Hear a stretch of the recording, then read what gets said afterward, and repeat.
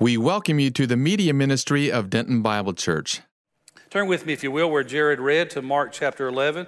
While you're turning there, if Curtis doesn't mind, I just want to say I'm very grateful to be a part of a church that this is a very unusual thing. Curtis, as an elder, came and spoke about a situation that had to be dealt with publicly now, and it's always with the hope of restoration. When there's accusations against our pastor, elders, as Curtis said, they have to be dealt with properly and biblically. I would mention there that as Tommy said this morning, this is social media. We are living in a different world than we've ever been in before, and we can have sound bites go around the world. And this is not any type of any other type. Your mind might have gone to some kind of sin or something. A pastor of a church today just can't win. You can be non-political and there's a whole bunch of people against you because you're not political enough. You can be political to a point and people say, oh, you're just too political. And this had to do with that kind of thing, that believe in Tommy had not been as political as he should have. And he made it clear, and I want to just reinforce that. The church and pastors are called by God to speak to the issues. We are not politicians and not called to be, but we are to denounce ungodliness. And when a government, a country, or in this case, elections or people voice opinions, many of those opinions are right and left issues. They are not moral issues that God says this is right and this is wrong. Many of the decisions you have in your life, you may have opinions about things, others have different opinions. We need to respect those other opinions. But we are to speak out when there is a right and wrong issue. And that is the church and pastors are commanded to do that. We are before the Lord, before Him. So when someone tries to harm the church in some way, the shepherd puts his body and his soul, and the elders put themselves in the gap. And so I'm just grateful for Denton Bible and grateful for elders that have stood in the gap for us. How about you? Are you? Yeah. Enough of that. I pray that will be in the past. Mark chapter 11. In this passage, this is interesting because Jesus does a miracle, but did you know this is the only miracle of judgment? All the other miracles Jesus did, He healed a blind man, He healed a lame man, He raised people from the dead, He did mighty wonders, but this is the only miracle of judgment. In the last week we saw that He judged a fig tree. He came up to a fig tree and it had leaves on it, but it didn't have any fruit. And that is a picture of something that should have fruit on the vine. It's got leaves, but there's really no fruit. There's no product. There's no purpose being fulfilled. It looks like a vine. It looks like a tree. It looks like a good place to get fruit, but there wasn't any. And Jesus is going to correlate that because it's going to show up again at the end of this passage. They're going to walk by that fig tree again, and He's correlating that with Israel. Israel, you're a people supposed to be the people of God. Jesus is going to look into the temple, and it's interesting what He said. He looked around. I thought about that. What if He came to our house and looked around? What would He see? Jesus is going to correlate this fig tree that had leaves on it, supposed to be a fruit-bearing, fig-bearing tree, but it didn't bear any fruit, with Israel. He's going to go in the temple and say, it's supposed to be this, but I found it to be this. Can that apply to a church? Yes. Could it apply to a group of people? Yes. Could it apply to an individual? The title of the message tonight is Authentic. The real deal. Sometimes when I introduce you to people that I know well, I could say that about our brother over here that just spoke a while ago. They're the real deal. These servants right here, I love them. They're very faithful to this evening service for many, many years. They're the real deal. And what I mean by that is they're authentic. They're genuine. They don't have an agenda. They're not here for some fame, popularity, or other purpose. They're here to serve Christ. And so we're going to see authentic Christianity in a very brief passage, and then we'll celebrate communion. Have you ever thought why we say celebrate communion? It was the night that Jesus was going to be betrayed and eventually killed. But it has become a celebration for us because of what he's done for us. Isn't that amazing? In this passage, you might remember as we read, Jesus had taught his disciples 3 different ways that you would know if people were real Christians. One of them is John 8:33, if they continue in my word. They continue in the Bible. Had some people visit a class that I teach early in the morning, and they said, we're visiting because we heard Denton Bible teaches the Bible, and we want the Bible. And I said, I hope you don't get anything else. We're not going to take away or add to it. You'll know them if they continue in my word. Secondly, he said, you'll know them if they love. If they have love like I've shown you how to love, you're going to know that they're my disciples when they have love one toward another. The church house ought to be a true church assembly of people with real Christian love. And then thirdly, you'll know them by their fruits. What does their life produce? The fruits are, what is the product that comes out of their life?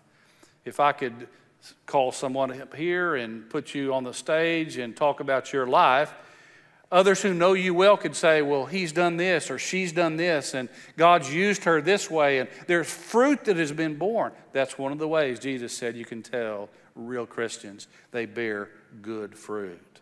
Keep that in mind. Jesus has cursed the fig tree. He is going to act out this parable, a parable of judgment, killing that tree, and he's going to act it out, correlating it with Israel. John chapter 15, I believe it is. Jesus said, every branch in me that bears fruit, God's going to prune it so that it'll bear more fruit. Your life, not just the preacher or the elder or the deacon or the teachers, your life is called upon by God for you to let the Holy Spirit bear fruit through you. Mark 11:15. Then they came to Jerusalem. Remember, you go up to Jerusalem where the temple was. He entered the temple and began to drive out those who were buying and selling in the temple, and overturned the tables of the money changers and the seats of those who were selling doves. And he would not permit anyone to carry merchandise to the temple. And he began to teach and say to them, is it not written, my house shall be called a house of prayer for all the nations, but you have made it a robber's den. Let me talk to you just for a second about this Passover time. This is the second time, by the way, that Jesus purges the temple. He, in the beginning of his ministry, cleans house in the household of God. And now at the end of his ministry, he does it again. Animals were brought in there. This is the time of sacrifice. People were gathered from all over the countryside coming back to Jerusalem for the Passover. And they didn't carry animals with them, so people raised animals for this time of the year that hopefully were without blemish. That was part of this sacrifice. They had to be quality animals. And if someone came to Jerusalem needing to make a sacrifice, these people would sell those animals and make a lot of money. It was a big time. Commentators often say there was probably over 600,000 people returning to Israel during the week of the Passover. You remember when Jesus and his parents came and Jesus stayed behind in the temple when he was 12 years old? Probably 600,000 to 1 million people. So it was big business. You would have animals for sacrifices. You would have doves for sacrifices for certain other people. These sacrifices also were for not just the Jews. There was an area outside the temple for the Gentiles portico, and they also would purchase animals for certain rituals. So it was a money-making business if it was done in that manner. And Jesus comes and he sees a place that's supposed to be a place of worship, a place of prayer, a place to honor God and to read the scrolls of the Old Testament. And they're buying and selling. Another aspect of this was there was all different kinds of currency. Those of you who've traveled abroad, you had to turn your American dollars. Now, they're accepted in a lot of places. But if you go to Europe, different places, you might have to get francs. You may have to get euros. different types of currency. And that was what was going on here too. So if I had all different types of currency and you needed the kind I have, guess what I'm going to do? I'm going to exchange your money for a price. You give me so much, I'm going to give you the currency that you need, the shekels for the temple, but I'm going to make some money off of you too. Just like you go to an ATM and it charges you for getting something out of it. So it was big business. That's not what God intended. But that's what was happening here. Greek and Roman currency, and there was temple taxes. When Jesus walked into that place, I think it broke his heart. It should have been a place where love was at, where God's word was at, where people were honoring and praising the God of heaven, the creator of the universe. And they turned it into nothing more than a house of merchandise. I'm going to admit something to you here. I've been a Christian for, let's see, how old am I? I'm not going to tell you how old I am. Let's see, 53 years ago I accepted Christ. And as a young man, I had a problem with this passage because I just didn't understand. Jesus taught his disciples, didn't he, to turn the other cheek. Jesus taught a passive response, and many, many cases, bless them that curse you, pray for them that despitefully use you. You turn the other cheek if somebody smites you on one. And I just thought, how does that happen? I was one of the first ones called to sign up for the draft, not in the draft, but to register for the draft. I was a 20-year-old when they reinstated that. I asked who would go first if there was a draft, and a recruiter said 20-year-olds. I was born in January. I thought I was going to be on the first bus. I mean, the first bus out of town was me. And Jesus said, turn the other cheek. But I knew if I went into the military, I would have to be willing to defend someone. How did that work? Any of you ever, have you got that theologically correct in your mind and you know the ins and outs of that? I just didn't. And I remember praying often with tears in my heart and in my eyes, saying, God, I don't understand. Certainly I would want to protect my family. I would want, if I was a police officer, I want to protect the innocent from those who would harm them. If I signed up in the military, I want to protect my country. But I don't understand how that fits with Jesus, who said, turn the other cheek. Jesus lowered his shield. He was deity. He could have just commanded everyone that spoke evil of him to die instantly. In fact, when they came to arrest him, he said, who do you seek? They said, Jesus of Nazareth. And what happened? They were knocked flat on their back, just to let them know he could do anything. He's all powerful. But Jesus lowered his deity. Philippians chapter 2, the kenosis, he emptied himself. He didn't do away with his miraculous power. But when Satan said, command these stones to be made bread, Jesus could have done that, but he didn't do it. You know one of the reasons why? Because he wanted to prove for you and me how to live a godly life in this world. He did it for you and me. But he allowed them to pluck his beard and to beat him and to whip his back and to hurt him. He practiced what he preached, turned the other cheek, but wait a minute, what about this passage? He picks up a whip and he turns over the tables and he knocks the money changers' money. He runs them out of that temple. Jesus, meek and mild, the gentle Savior.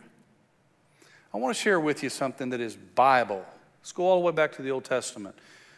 David, a man came out one day and David heard him cursing him. The man was throwing stones at David as the king, and he cursed him. And David had people around him that were called mighty men. If you've studied that, I believe they were the most fierce warriors that ever lived. One of those was named Benaiah. I just read that name and I start shaking a little bit because these were fierce warriors. This man is cursing David, throwing stones at him because he's God's king. And Benaiah, one of the mighty men, the warrior, said, would you like for me to go take his head off him? Now, he said that like I would ask my wife, would you like for me to make you a sandwich tonight? It was just a matter of fact. Would you like for me to go and take care of this situation? And if you'll remember, David said, no, let him curse. But when it came time for David's dad to send him to go see how the battle was going with this giant called Goliath, David's 3 big brothers were there. Take him some food, go see how it is. And he heard Goliath mock the Lord God of Israel. I defy the Lord God of Israel. Send a warrior out here to fight. And nobody would go out there. David said, who is this Philistine that would defy the God of Israel? And he said, I'll go and fight with him. How does that fit? And it wasn't until I was a little bit older that I heard a sermon that just put it all in perspective for me. And if you want to talk about it some other time, I'd be glad to spend time with you. David, when it came time to defend his own reputation, he said, let him curse. He turned the other cheek. He took that abuse. You and I are called to do that also. But when it came time to defend the reputation of God Almighty, David was fearless. And he ran down that mountain toward Goliath. Don't forget that word. And he said, you come to me today with a sword and a shield, but I come to you in the name of the Lord God of Israel, and I will take your head off of you today. And he did. Do you see the difference? You and I, when it's about us, there will be times when God says, just take it. Turn the other cheek. But when it's about our God, when it's about our church, when it's about others, there's times when God will give us the courage to stand up and say, no. What did Jesus do? He let them hurt him. When it was about Jesus, he turned the other cheek. But when it was about his Father's house, the Bible says in the Old Testament, Jesus was fulfilling a verse that said, the zeal of the Lord of hosts has eaten me up. I'm going to put that in language we can all understand. It is Popeye saying, that's all I can stand, and I can't stand no more. He is about to open up a can of spinach because Brutus needs to get stopped. Do you see the difference? There'll be many times in our lives you and I are called upon to take abuse, to take suffering. We don't have to defend our own reputation, but when it comes to our God, we're to be valiant. Verse 18, the chief priests and the scribes heard this, and they began seeking how to destroy him, for they were afraid of him, for the whole crowd was astonished at his teaching. When the evening came, they would go out of the city. This is going to show something that is about Israel that Jesus just lived in the temple. As they were passing by in the morning, they saw the fig tree which withered from the roots up. It's interesting that was the way that it died. It didn't die from where the fruit would be down. It withered from the ground where the roots are up. And that means the total plant was going to be destroyed. It wasn't just like a branch got bad and fell off. Jesus cursed it, and it would not be a plant any longer. And Jesus is showing that this is the proof that Israel was not bearing godly fruit. They were not authentic. They went through the motions. Jesus, in different Old Testament books, God says to Israel, I'm sick of your solemn feasts.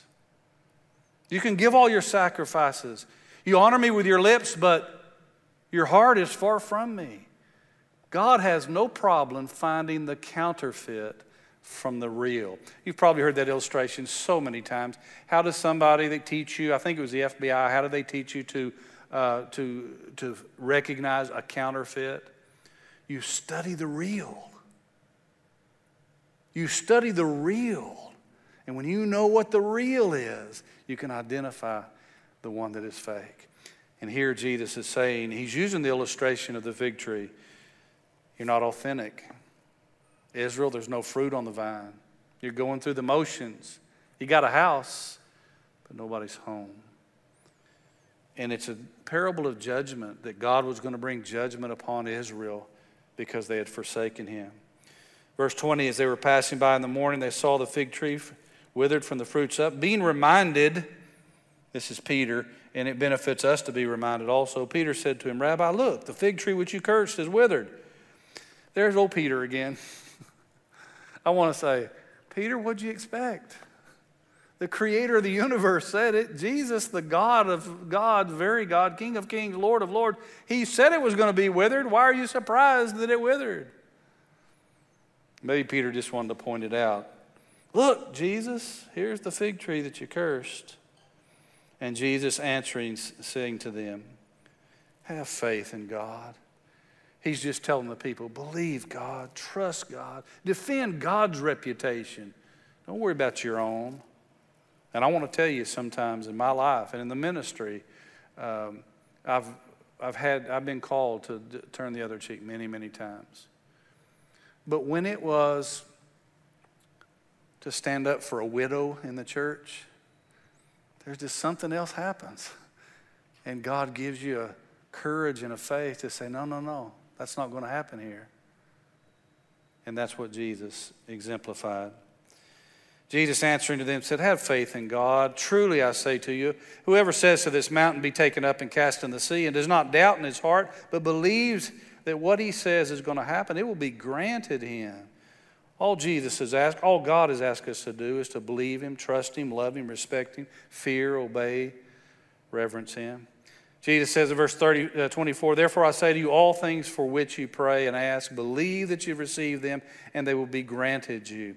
A lot of people pull that verse out of context and they say, look, we've got a free genie here. All we have to do is say Jesus' name, ask God for anything, believe he's going to give it to us, and he has to do it because he said in his word. God's word is always qualified by God's word. It always fits together. And Jesus teaches us that you got to pray in his name. That's not using his name. We pray according to his will. We pray like Jesus did. When I was in Jerusalem several years ago, what a gracious time to be able to go there. The man leading the trip said, where would you like to speak? And I said, could I speak in the Garden of Gethsemane? And I remember opening up the scripture that night or that day, and I said, I want to share about the only time God told his son no. Most of you know that we've got a 15-month-old grandson. And he's all boy. He's diving off the chairs and off the couches now, and his mom doesn't know how to do that. And we didn't have children that did that, so he's kind of new. But he's learning the word no. And when you teach a little one the word no, it surprises them. Because you've been doing everything they wanted for all of their life so far, and now you're going to tell them no. There's a time when God told Jesus no. In the Garden of Gethsemane, Jesus is praying, Father, if it be possible, let this cup pass from me. He's talking about the cup of death. But if the only way it'll pass is I drink it, not my will, but your will be done. Jesus asked the Father, can you take the cross away? Can we do this any other way? Can you save people's souls, forgive their sins? Can we just skip Calvary? And God told Jesus no. That little one, when you tell them no, it breaks their heart. They think you don't love them, but they realize very soon you do love them by telling them yes when you can say yes and no when you need to say no. And God told Jesus no. And you know what Jesus did? He agreed with God. When God tells me no, I need to agree and say, yes, Lord, not my will, but your will be done. And that's what we're going to celebrate in just a few moments, communion, where Jesus said, not my will, but your will be done. Jesus goes on to say, believe what you've asked, you receive them, it'll be granted to you. Whenever you stand praying, forgive. That's interesting. By the way, if you're going to be asking God for a lot of things, make sure your heart's right. Have you ever held a grudge before? One person said, holding a grudge, it hurts us more than it hurts the other person. Holding a grudge is like drinking poison and hoping the other person dies. That's what a grudge is. It really doesn't bother them, but it bothers the person that holds a grudge. And God says here, Jesus says, if you stand praying, by the way, if you're going to ask God for anything, forgive. if you have anything against anyone, so that your Father who is in heaven will also forgive you your transgressions. But if you do not forgive," this is in brackets because it was in some early manuscripts, it wasn't in some other ones. "But if you do not forgive, neither will your Father who is in heaven forgive your transgressions." Authentic Christianity. Jesus came to the temple and there wasn't any fruit. He came to the fig tree and there wasn't any fruit. And he pronounced judgment upon that. He's coming to churches today. He's coming to people just like you and me. He wants to see fruit. You may be saying, "But Mike, I'm not a teacher. I'm not an evangelist. I'm not a pastor. I've never been to seminary." That really is not what I'm talking about at all. You, no matter who you are in your relationship with Christ, Christ wants to live in and through you to share the gospel to others. Some of them are going to come to know Christ, and that's fruit. Your life changing to be more like Jesus. That blind man said, "I don't know who he is, but I know I was blind and now I see." That ought to be our testimony too. I don't know all there is to know about the Bible, but I'll tell you one thing. I was one way, and by God's grace, I'm not that way anymore. That bears fruit. And I just pray that you'd say, "Lord, I want to be the real deal. I want to be the real deal." That's what Lisa's doing to go out in the mission field. She's being the real deal. She wants to put God's word in people's hands. That's what Dustin's doing there with Awanas, wanting to hide the word of God in those children's hearts. That's what our elders and our teachers and our leaders here in the church are doing. They want to be the real deal, authentic. It's easy to play church. It's easy to have a temple that looks like everything's good till you get inside and it's full of all kinds of things. Shouldn't be in there. Not a lot of people here tonight. But I would rather have just the number we have here tonight that'll say, "Jesus, I'll be the real deal. Whatever strength you give me, I'm going to follow you with all my heart because I want to be an authentic Christian. And if you come in the temple of my heart, I want you to be pleased that it's a house of worship." I'll take that any day. Joel, as you come and get your guys ready to lead us in our closing and for communion, and Steve, you get ready. Communion. Tommy said something right this morning if you were in that service. We called it oftentimes the Last Supper. It really is not the Last Supper. It was the last Passover, and it was the first of the Lord's Supper. He told his disciples that night, and do you remember what happened? They came into that upper room, and Jesus took off his clothes of a rabbi, a Jewish teacher, and he put on a towel of a servant. The lowest servant in the house is the one that should have washed everyone's feet in Israel. But the disciples walked in there. Peter didn't volunteer, and John didn't volunteer, and James didn't volunteer. Jesus took off his robe, put on the towel of a servant, and he bent down with that basin, and he washed the disciples' feet, showing, you want to be a real authentic Christian? Jesus said, you want to be the greatest among you will be servant of all. And that night he said, as he gave them the cup and the bread that we're about to partake of in just a moment, he said, I will not eat of this food or drink of the fruit of the vine again with you until we eat it and drink it new in my Father's kingdom. There's going to be something called the marriage supper of the Lamb. I went yesterday, my nephew got married, and boy, at the reception, I'm still full from all the food that they had, but that's going to be nothing compared to that marriage supper when Jesus and his church are finally joined together in heaven forever. Communion is a preview. We're going to do something that the Bible says in Corinthians. The Bible says to examine your heart. Before, as I talk about that, if you have not gotten some of the elements, men are right here. Raise your hand. They'll bring some to you right now. I do not have one, Steve, so would you also give me one, please? Thank you, sir.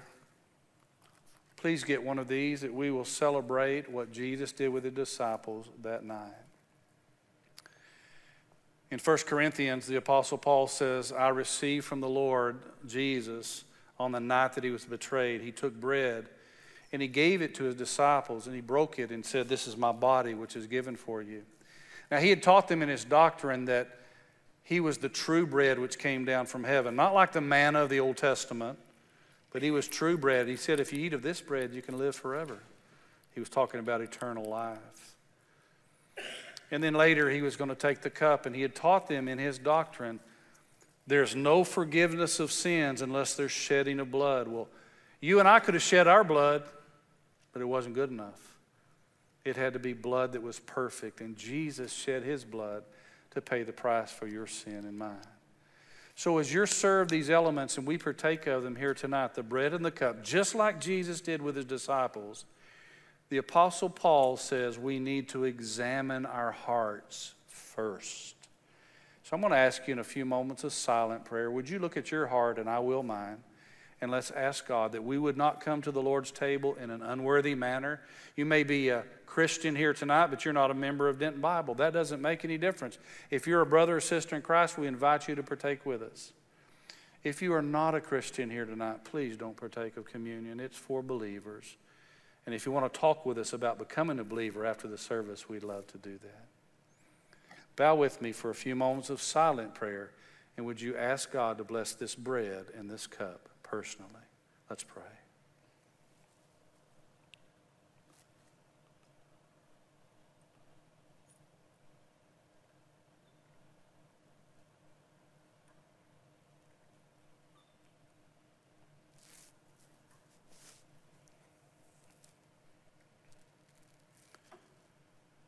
And now, Father, we ask you, if there be anything in any heart that we would bring to this communion table in an unworthy manner, please forgive us. Please take it out of our lives. And would you now bless this bread and this cup? We pray in Jesus' name.